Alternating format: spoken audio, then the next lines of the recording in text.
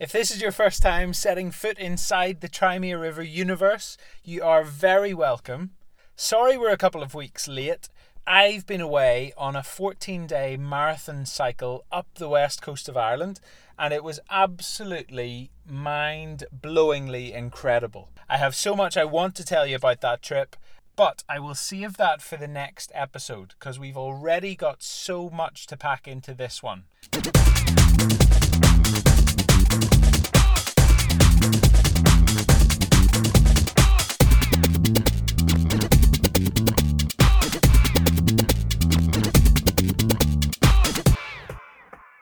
This is episode 8 of the podcast for any newcomers, and we've got a superb guest joining us today. But, before I introduce you to him, allow me to gently nudge you in the direction of our other podcast episodes. If you've missed any of our previous ones, we've got some fantastic chats on there, featuring the likes of ITU triathletes Ben Canute and Russell White, and 8-time Paralympic medalist Claire Cashmore, amongst many, many others, all well worth half an hour of your time, and all available on both Spotify and Apple Podcasts. And as well as all that, you can find me on Twitter at TryMeARiver and subscribe to my YouTube channel, again, simply called Try Me a River. And one of the things you will find on the YouTube channel now is the full video interview with today's special guest. And I feel it's only right that we devote the remainder of today's podcast to this man. His name is Yannis Christodoulou, and he's an inspiration to thousands of triathletes. You'll learn lots more about Yannis by listening to our chat together, but here's a brief rundown. He's a running coach and performance analyst. He's the reigning national and European aquathlon champion at age group level. He loves triathlon and wants to help his many, many followers online fulfill their potential and achieve great things through the sport. And he's just a really sound guy. So I won't keep you waiting any longer. This is what happened when I spent a bit of time catching up with Yannis a few weeks ago.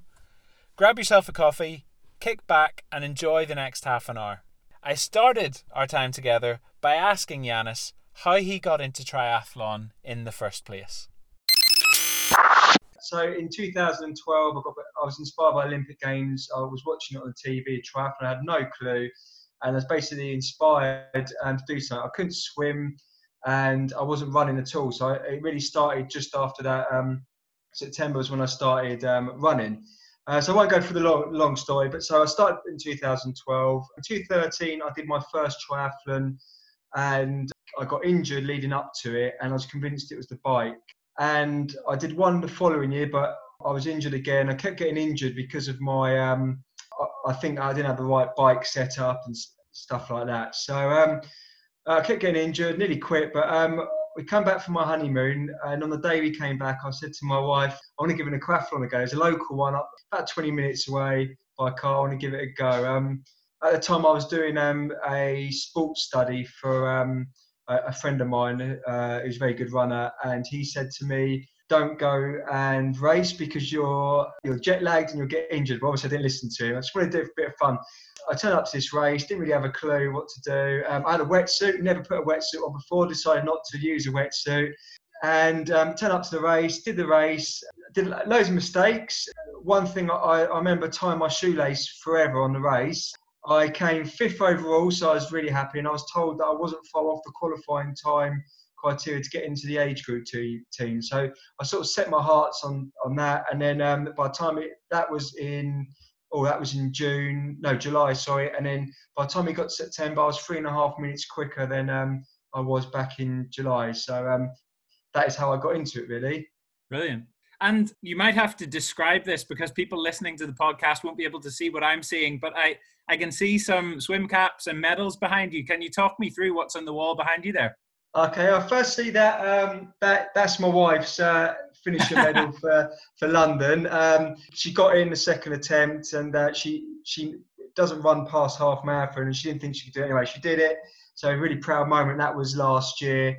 So that there is my debut for Great Britain in my age group. It's not actually. I came third in my age group, but that's not. That's a finisher medal on there. My medal was locked up in the cupboard. So yeah, it's got my name in there. There's a picture. My wife did this, and there's a picture of me on the finish line, holding my knees. I had to sprint the last 400 meters to try and get that podium place. So yeah, that's my first ever race for Great Britain on there. Can you tell me what it felt like to wear your name and GBR on a tri-suit for the first time? Nervous wreck. Is that right? Yeah. Obviously, you get the suit months beforehand, and I couldn't believe it, seeing your name on there, and then turning up to the race with obviously I had the kit before, so I was really privileged, a huge honour. Like I never expected to represent Great Britain, so it's quite good, and it sort of really hit me on the day. Really, I turned up into transition, and I was talking about that's my number from transition on there.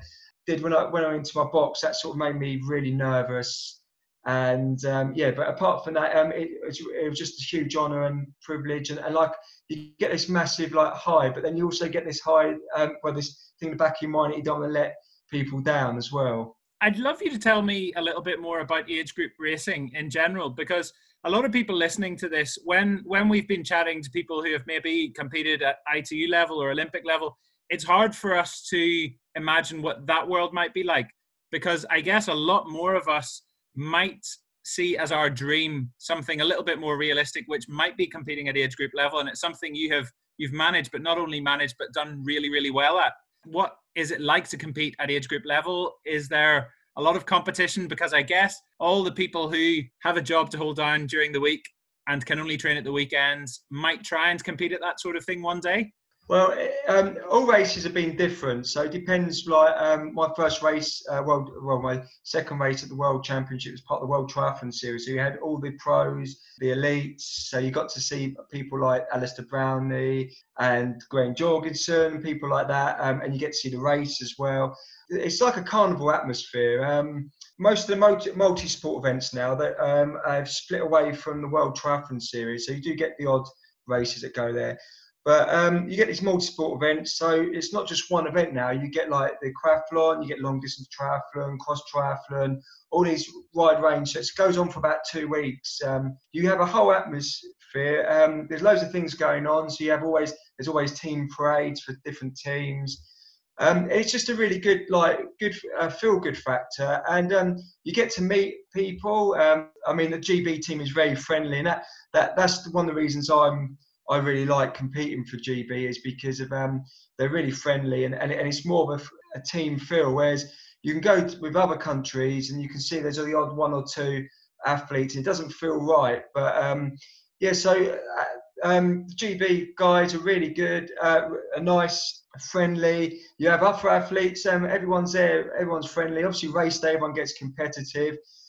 So it's a good a lot of people use it as stepping stone to become like an elite or a pro. It can be realistic to get in. If you train for it, I always think if you work hard at something, you can certainly achieve like a dream. It is hard. Sometimes, like my age group, for example, you have got elites from other countries or people that were pros are now retiring and they're coming into the age group. So normally the 35 to 39 and the 40 to 45 age groups are quite packed with elites and stuff, and it's very, very tough. When I made the jump, I noticed that I've made some friends, really good friends. I'm competitive with them. I know I'm competitive against myself, but it's a nice thing. And what I like about it, me and my wife like about it, is that we get to go to places that we probably wouldn't have gone to, and everywhere we've been, we've had some amazing things. I'll quickly go through them. Like the first time, 2016, I went to Châteauroux, 3 hours away from Paris, a tiny little town, beautiful town. And then I went to the World Championships that year later on in Cozumel, Mexico. Probably would have never gone to Cozumel, but always wanted to go to Mexico. It's lovely. The following year was, where was that? That was Penticton in Canada. The most beautiful place I've ever been to. I recommend it to anyone. the race setting was just amazing. A huge lake. I mean, Canada was just amazing. The best place I've ever been to. Bratislava as well was the European Championship. It was all right. It was a bit. I didn't really particularly like the event because it was a bit of a hit and a miss sort of thing. They just set up thing. Richard Varga got it set up, and it was. We turned up for the swim wreck and there was nothing there, and then the following day everything was ready for the race. So they did put a good event on. 2018, we went to Odense in Denmark for the World Championships. A lovely place. Again, I wouldn't have gone there. Recommend it. We flew into Copenhagen and then went across the bridge to there. And then at the end of that year was Ibiza. I'm not into clubbing or anything. My friends always invited me to go there, and I wasn't in. Well, I like clubbing, but I wasn't into Ibiza. But went to Ibiza, and it was off season, and it's actually I was really surprised. I'd go again, like how lovely it was. Good event as well. And then last year we were in, I'm trying to think where it was, Romania for the European Championships. I probably would have never gone to Romania, probably would have never gone to this place, lovely place again. So we did like a holiday out of it. So yeah, you get to meet people, you get to go out on meals and stuff, and you get to make friends. It's a huge honour, and it's a good environment to be around. Yeah, and I guess that's the reason that a lot of people get into triathlon, because they want to make friends and they want to try new experiences, see new places. That's fantastic. Yeah, and everyone's got the same hobby, haven't they? So they're sharing the same interests and stuff. So yeah, it's good. Yeah. And your wife's keen to come along. Is she also a triathlete, or does she just have to put up with your all your competition? She doesn't do triathlon. She did run a aquathlon. She found it really tough, but she enjoyed it. She just runs. She likes to socialise, and so she runs with the same running club, but she socialises with people. But yeah, she's very supportive, and I'm very lucky. And yeah, she comes to every race and everywhere we've been so far. She's been, and yeah, she's very supportive, and I'm very lucky, to be honest. And she gets to come on the annual holiday as well. Yeah, she gets to come on annual holidays. Yeah. So yeah, you competed at a very high level. So you've won the nationals twice and the Europeans once. And I came third on my debut. I don't know if that helps. Yeah, yes. And you don't get that level of success without applying yourself to some quite committed training. Can you tell me how you manage to find time for the training and how you keep it interesting? Yeah, sure. Well, firstly, I didn't realise I was any good. I turned up to national championships 2 weeks before, I think it was 2 or 3 weeks before the Europeans in 2016, and it was my first big race, like a big race with people. It nearly went wrong because someone hit my goggles out in the start line. Just managed to pick them up, put them on, and carry on swimming. And I came third on the nationals in my age group. So I was really happy. So I didn't expect to be any good. Anyway, so the normal week. So I work Monday to Friday, 8 till 4, office space. I work for the NHS as a performance analyst. So I like to get in there early, and because it's only 20 minutes from where I live, I can get into the gym by 4:30 most days, or in the swimming pool by 4:30. So, for example, do you want me to go through what I would normally do? Yeah, that would be great. Yeah, so after work, I'd be at, so on a Monday, I'd normally do a strength session, and then I'll do a swim session, an hour to an hour and a half in the pool, and then I'll do a strength session as well in the same complex, and I'll be home about 7 o'clock. On a Tuesday, I normally do a strength session. Well, I would normally do a strength session at the gym, and then my running club is literally 2 minutes across the road. So I go running with them on the interval sessions on the Tuesday. Wednesday, I come home, I do a session on the Watt bike. Thursday, I do a long run with the club, but I also do a long bike ride straight after work. So I do about an hour and a half, and I might run to running club, which is about 2.5 miles away. So normally I might get 3 hours worth of training there. Friday, I do a really hard session, and that'll be a hard bike session as soon as I get home from work for an hour, and then I'll go and do interval sessions as well, which will be quite hard as well. So straight off the bike. Saturday's a rest day, regardless. Complete rest, don't do anything, a bit of stretching, and it's complete rest. So we spend a lot of time together on the Saturday, whereas a lot of people would train on a Saturday. I don't train because my mentality is I normally like to have a rest on the Saturday because race day's on the Sunday. So regardless if a race is on Saturday, I would definitely have a rest on the Friday. And on a Sunday, I do quite a big bulk of my training. I get up early. I do 9 minutes bike session, and I go straight onto the run. That can be an hour run up to 90 minutes. And then in the evening, when the pool's open, or the sea, I'll go and swim in the sea or the pool for an hour. It's quite tough, but I sacrifice a lot during the week, but I still get a bit of a weekend, and I get Saturday, and then I get most of the Sunday morning and afternoon, and a bit of the evening, and I can train late in the evening.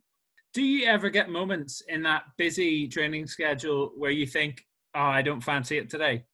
And if you do get those moments, what is it that keeps you going? Well, I see. With what happened with COVID, as soon as the European Triathlon Championships was cancelled for next year, I was still focusing on the national championships and the British Aquathlon Championships, was the first one. That got axed a week afterwards. So motivation would have been completely low. So what I did was with my coaches, decided to give me 2 weeks easy training, no plan, just do what I wanted to do. So I went running with my wife for a couple of weeks. I didn't do much running, obviously couldn't swim, didn't do much cycling. So that's how I kept motivation. I came back and I wanted to go again. Because if you get injured, you have bags of motivation, but you can't, so it was very similar. I had loads of motivation when I got back, but I wasn't injured. But you go chasing your fitness when you're injured. So what I normally do is I'm very focused on my targets and goals. So if there's races on, I will target them, and I'll keep training, and I'm very much head down. Now, there is days that I don't feel like it. And like everyone, like if it's chucking down with rain, for example, we don't want to go out for a run, I force myself to go out. Now, I always say to myself, like, just go out, like, if you can. That's the first step. Go out, get off the couch, just go, and you'll feel a lot better. Now, I normally say, if you go out for 10 minutes, and if you don't feel great after 10 minutes, stop and come back home. Don't go chasing the session. Normally, you'll stay out later. Now, so I say, don't chase the session, and you've got to adapt your plans. Just because it's on the plan doesn't mean that you have to do it all the time. So I've gone out for a run, and I've gone out for a long run, and I felt really tired. And I've been doing a zone 2 training, for example, in a heart rate. I'm not feeling it. I'm like, okay, then I'm not going to chase a session. I'm going to go slow, even slower down to zone 1, and I'm going to just really enjoy it. And that really helps as well. So you've got to adapt your training. Don't push yourself, and that's the key, really. Yeah, I think that's sensible, and it maintains that sense of enjoyment of the sport as well, doesn't it? Because if you're going out and it becomes a chore, then that's the thing. If it becomes a chore, then you're living dangerous grounds, really, because that's when your hobby's no longer a hobby, and you're just going out to do it. And every session should mean something, so it should have a purpose. So you've got to think, if you're going out for a long run, why are you doing a long run? Because it improves your endurance aerobically improves you, but it also does make you faster. So people get their mentality, they think, oh, I have to train hard all the time. But you don't have to train hard all the time. Unfortunately, a lot of people fall into overtraining because they either train too hard or they're training moderately. Now, I train easy on easy days, zone 2, so it's easy and steady. And then on hard days, I go really hard. I don't have any moderate, because I know if I turn up, if I'm going to say, I'm going for a recovery one, that's not going to benefit me. I'm just going to knacker myself out. So I've worked out the years what works best for me, and like my coaches, and I'm a coach as well. So everything is like a little jigsaw puzzle, and it fits into a puzzle. So I definitely say with motivation, you've got to have a plan. So but you don't have to follow it, but something that you can set some goals and you can work towards them. Triathletes are a notoriously prone to overtraining group of people. Like I guess they have that habit where they constantly want to get better. They want to get new gear. They want to keep pushing themselves. Yeah. What would you say are some of the big mistakes that triathletes and duathletes, aquathletes, people doing multisport, what do you think are some of the big mistakes that they make? Firstly, doing too much too soon. So that's the first thing. Be patient. Results come over time. You can't do things. You can't improve really quickly. You get people that like to race all the time. And realistically, you can only really peak once or twice a year. So it's like when you do marathons. If you want to try and get a marathon at a certain time, you're not going to peak every marathon. You've got to look at a peaking cycle. So I normally have 2 key races that I'd peak for. Now you got to like make sure with your training, you've got to have cycles of your training. So people, they either ramp up and keep ramping up and get injured, or they overtrain and they end up going backwards because they're tiring their body out. Whereas, well, I mentioned briefly again, if you do easy training, that of course keeps you, not only does it improve you, make you go faster and endurance, because people think that if they go hard all the time that they will get faster, but that's not the case. So if you do that, easy training, not so I could run, say today I could tonight I could run 13 miles at an easy steady pace at zone 2 heart rate, for example. Tomorrow I could run 400 meters at full pace, really hard, because I'm still fresh from today's run. Now people don't do that; they go hard all the time, and it ends up becoming a burnout, or they get injured. Now with your training, you've got to look at at end of each season, I have 2 weeks off. No, I don't do any training. I let my body recover, rebuild. I have one rest day a week, regardlessly, no matter what. If I want to take another one, I will do. Leading up to a race, I may have two rest days. Leading up to an important race, I taper. So it'll be a 2-week taper, 1-week taper. Lots of people make mistakes here because what they do is that they still do quite a bit of volume and then they drop the intensity. Now, you drop the volume, but you also keep the intensity. So, for example, if you're doing, like, say, the week previous to the race, you're used to doing, say, 8 1K reps, I might do 4 1K reps, but still got the intensity there and I'm still able to hit them hard. You need recovery weeks, which is quite key. So I like to work sometimes off 6 weeks blocks and then have an easy week. People don't do that, they end up getting injured. So things like that, you just got to be very smart with your training and just be patient. The worst thing as well with triathletes is they only train their best part. They spend more time on their best element of the race, which is completely wrong, to be honest. So this year, for example, I focused on more bike sessions. Now, my running is my strong point. I dropped a swim session because that's become stronger. I used to do 4 sessions and that's become stronger, and I found that I was able to actually hit good pace with 3 sessions. So I worked more on my bike over the winter to improve my bike, and I will do that next year as well. And that's where I can make the biggest gains. There's no point training for your best element. For example, if I was training for a run, of course I can get quicker. If I can get 10 seconds on the run, yeah, that is a big block for, say, a 5K run.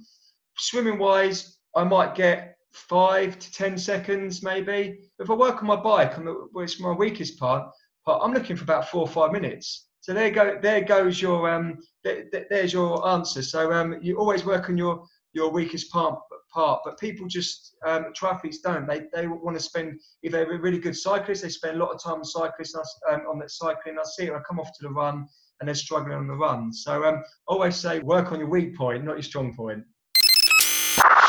What would you say to somebody like me who's quite sporadic with my training? So I am the sort of person who goes out for long, relatively easy cycles and goes for a run without much of a mindset as to what heart rate I want to be at. It's more just, I'll go and run 5 miles tonight.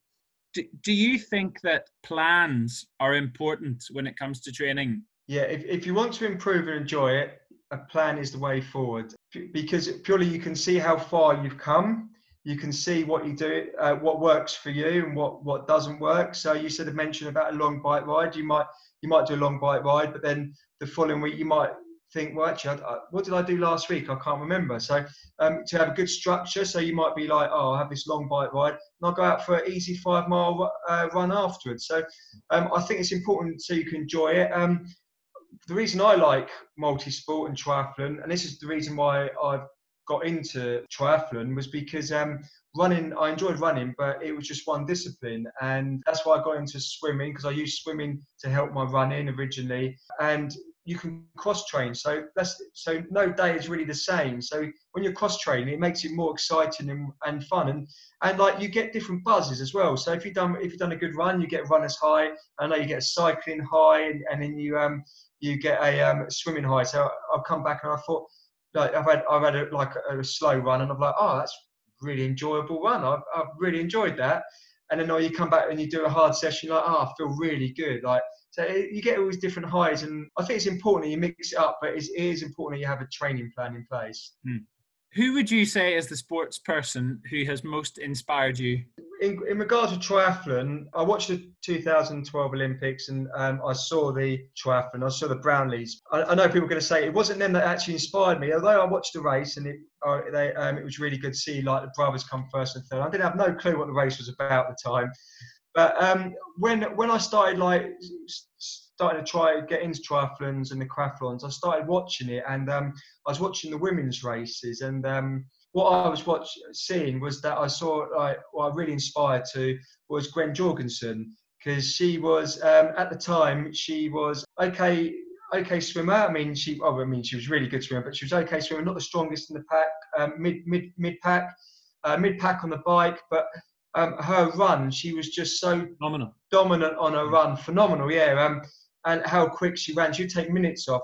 That really inspired me, like, because I looked up to her and I thought, well, actually, I'm weak at the bike and I'm weak at the swim, but I'm really strong on the run. And I knew I was really good at the run, so I was like, she really inspires me. So she's inspired me quite a lot, and she's quite like, I've seen her in races like live, and I've spoken to her over Twitter and Instagram stuff. She's a really nice, like, down to earth lady, and a fantastic, phenomenal athlete. So yeah, she's probably the one that most inspired me. Yeah, I agree with you. I think she's amazing to watch. And when she was winning that 2016 Olympic race, and she was in full stride, and yeah, like shaking off some incredible athletes on the run. It was it's amazing to watch her in full flow, wasn't it? Yeah, I definitely. I mean, I'm inspired to Brownlees. Like when I was in the World Championships in 2018, he was actually racing in the aquathlon, the elite race, and he was in transition at the same time I was, and I actually went up and took a picture of him. But they've really inspired me. But yeah, she was the person that's really inspired me the most. Yeah, and she's a fantastic athlete. I've got a question for you. I want to ask if you could talk to your 10 or 11-year-old self. Let's say you're about to start secondary school. What would you say to your younger self? What the hell was I walking cross country for? I love cross country now. I wish I'd say to myself, start now. I'd wish I was a lot younger. I mean, I'm coming to in my mid-30s now and hovering over to the other side. And I started when I was late 20s, 29. So yeah, I wish that I could tell myself to start young. And don't go chasing football, kick about with friends, because it doesn't get anywhere. You mentioned that you work as a performance analyst and you also do a bit of coaching. Do you take pleasure from seeing other people improve as you coach them? I certainly do. I'm the head coach of Canterbury Harriers at the moment. I recently took over just before COVID, but I always like to encourage people. I'm a positive person. I've got no time for negative people. So I always encourage people, and always being an analyst, always with myself, I look to see the improvement. So I like to see, I always say to people, they're new running, they've got a long road ahead of them of improvement. Yeah, so with athletes that I do coach, I've coached few age groupers, and I coached one lady, Gail White, she won't mind me saying her name, and she was at the World Championships last year, the aquathlon. It was her first ever one. She qualified, but I trained her for her running, and she improved her running, got really strong, and she came sixth in her age group. So she was really, really happy with that, and that was good. Like seeing her and her family celebrating and being really happy about it was also made me feel happy and like the achievement. And I had another lady that I coached, and she's a fantastic swimmer, but she come off the back off the swim onto the run, and she was really struggling, she said, and would get overtaken by lots of people, and mentally she said she was finding that tough. And I worked on her running, and she got stronger, and she was a lot turned up to nationals. She was really happy because of where she finished. She didn't expect it, and she was a lot stronger on the run. It's really good satisfaction, and I really like it, and it's something I'd like to do more in the future. It's interesting hearing what you say about your approach being very positive, and I guess that's different from maybe how coaching was perceived in the past, where a lot of people would have tried to be hard taskmasters to almost frighten people into training harder. And I guess it'd be interesting to hear, what are your thoughts on coaching techniques in that sense? Do you think there is any place for people being intimidating? I know it's not your style, and it definitely wouldn't be a style I would respond so well to. But do you think there's a place for that, or do you think now? I don't know. What are your thoughts? Well, see, I'm a different sort of coach. I like to be positive, and I will tell people if they're doing their technique wrong and stuff like that. But I'd work on them and say, look, this is what you need to do. Right. For me personally, I turned up to this masters swimming session because she's coaches GB swimmers, and my friend who nearly qualified for Commonwealth Games when he was back in his early 20s, went to college together. He said to me, go and see her because I've just got back in swimming. She's really good. Turned up, and this was just after I'd won the 2 bronze medals in 2016 for Europeans and the nationals. And she basically said to me, I was swimming, I got in the lane with them, and she said to me, get out. She said, come here, get out. She said to me, your technique's rubbish. Have you got a coach in the moment? I said, yeah. She said, you need to sack him, you need to come here. She said, you need to come here regularly. And she said, see that kid's pool there? I said, yeah. She said, you're going in there and you're going to learn to scull before you start swimming. And she was absolutely brutal, and she shouts and stuff, but I like that because she's actually really good and she means well and she's a really good coach. But some people are like that and some people are, but some people, they go overboard. And yeah, I mean, at the end of the session, she said to me, most people don't take their first session very well, and you did. But I'm there to learn. So it depends what you want, and depends on the individual as well. I like to gauge the individual as well, like when I'm coaching. But I'm more of a positive person, and I'm more of like filling them with positivity because I think that goes a long way.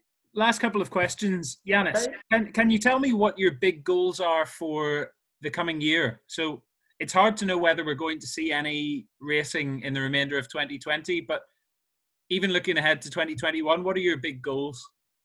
Well, so this year was meant to be a really big year for triathlon for me. It was my first ever qualification for the European Triathlon Championships in Malmo, which was in 3 weeks' time, which got cancelled till next year. That was a dream come true because I always wanted to be in. It's so hard to get into the triathlon team, and I just scraped in, so I was really happy. So that was going to be a big year. I was going to target the nationals and the first British ever triathlon championships. I was going to do that. I wasn't going to retain my go and defend my national championships for the 3rd time. So I was going to tone down some of the races, but I was going to do more important races with triathlon because next year I was going to focus, me and my wife are focusing on having a family. So I was going to have like a year out. So it sort of happened a year out this year without the family bit. So next year, all depends what happens, but my main priority is to target the European Championships, wherever it is. And this year, I wanted to be in the top 10 and be competitive, big ask. But next year, me and my coaches decided that I am competitive, but I'm going to try and be up there. So I want to try and attack the podium places. So yeah, it's going to be triathlons next year. Not as many races as the previous years, but they're going to be more important races, and that's really my goal. And I'm focusing now on 221. I've got, I think, 2 triathlon races in September that are going at the moment are going ahead. They go ahead. Yeah, I'm happy to do them. So I'm just going to go out and enjoy these races and just look to build next year. So I'm going to focus more on my cycling over the winter, as again, it's my weakest part, and build the swimming and the running through the winter and ready for next year, really. We'll be cheering you on. Thank you. Last thing I want to ask, what is your perfect weekend? Let's imagine you had a blank slate. You didn't need to worry about your normal training program. I could send you anywhere in the world. What would you choose? I'll go on holiday. I'd say I'll go back to Canada and just walk around Vancouver or Penticton where we were, just walk around there and enjoy. But to be honest, most weekends is normally training but I do like the race buzz, so I would miss it. But a perfect weekend would be, I suppose, having a race on a Saturday, somewhere lovely abroad that I've never been before, and enjoying the race. And then on the Sunday, being able to sightsee the area and really enjoy it. That would be a perfect with my wife and my family. That'd be a perfect weekend. Yanis, it's been an absolute pleasure chatting to you. Thank you so much for your time. Thanks for having me on here. What a world-class gent Yanis is. If you liked what you heard there, why not follow him? You can track him on Twitter at Yanis_83. He posts loads of inspiring photos, videos and coaching tips every day, and he's well worth having on your timeline. I hope listening to him today has given you that little boost you needed to go and chase new triathlon training highs and experience the thrill of the sport for yourself. Not necessarily to be the best or the fastest triathlete in the world, but to take part in a way that makes you feel alive, that gets you invigorated, because that's what it's all about. That's why we do triathlon.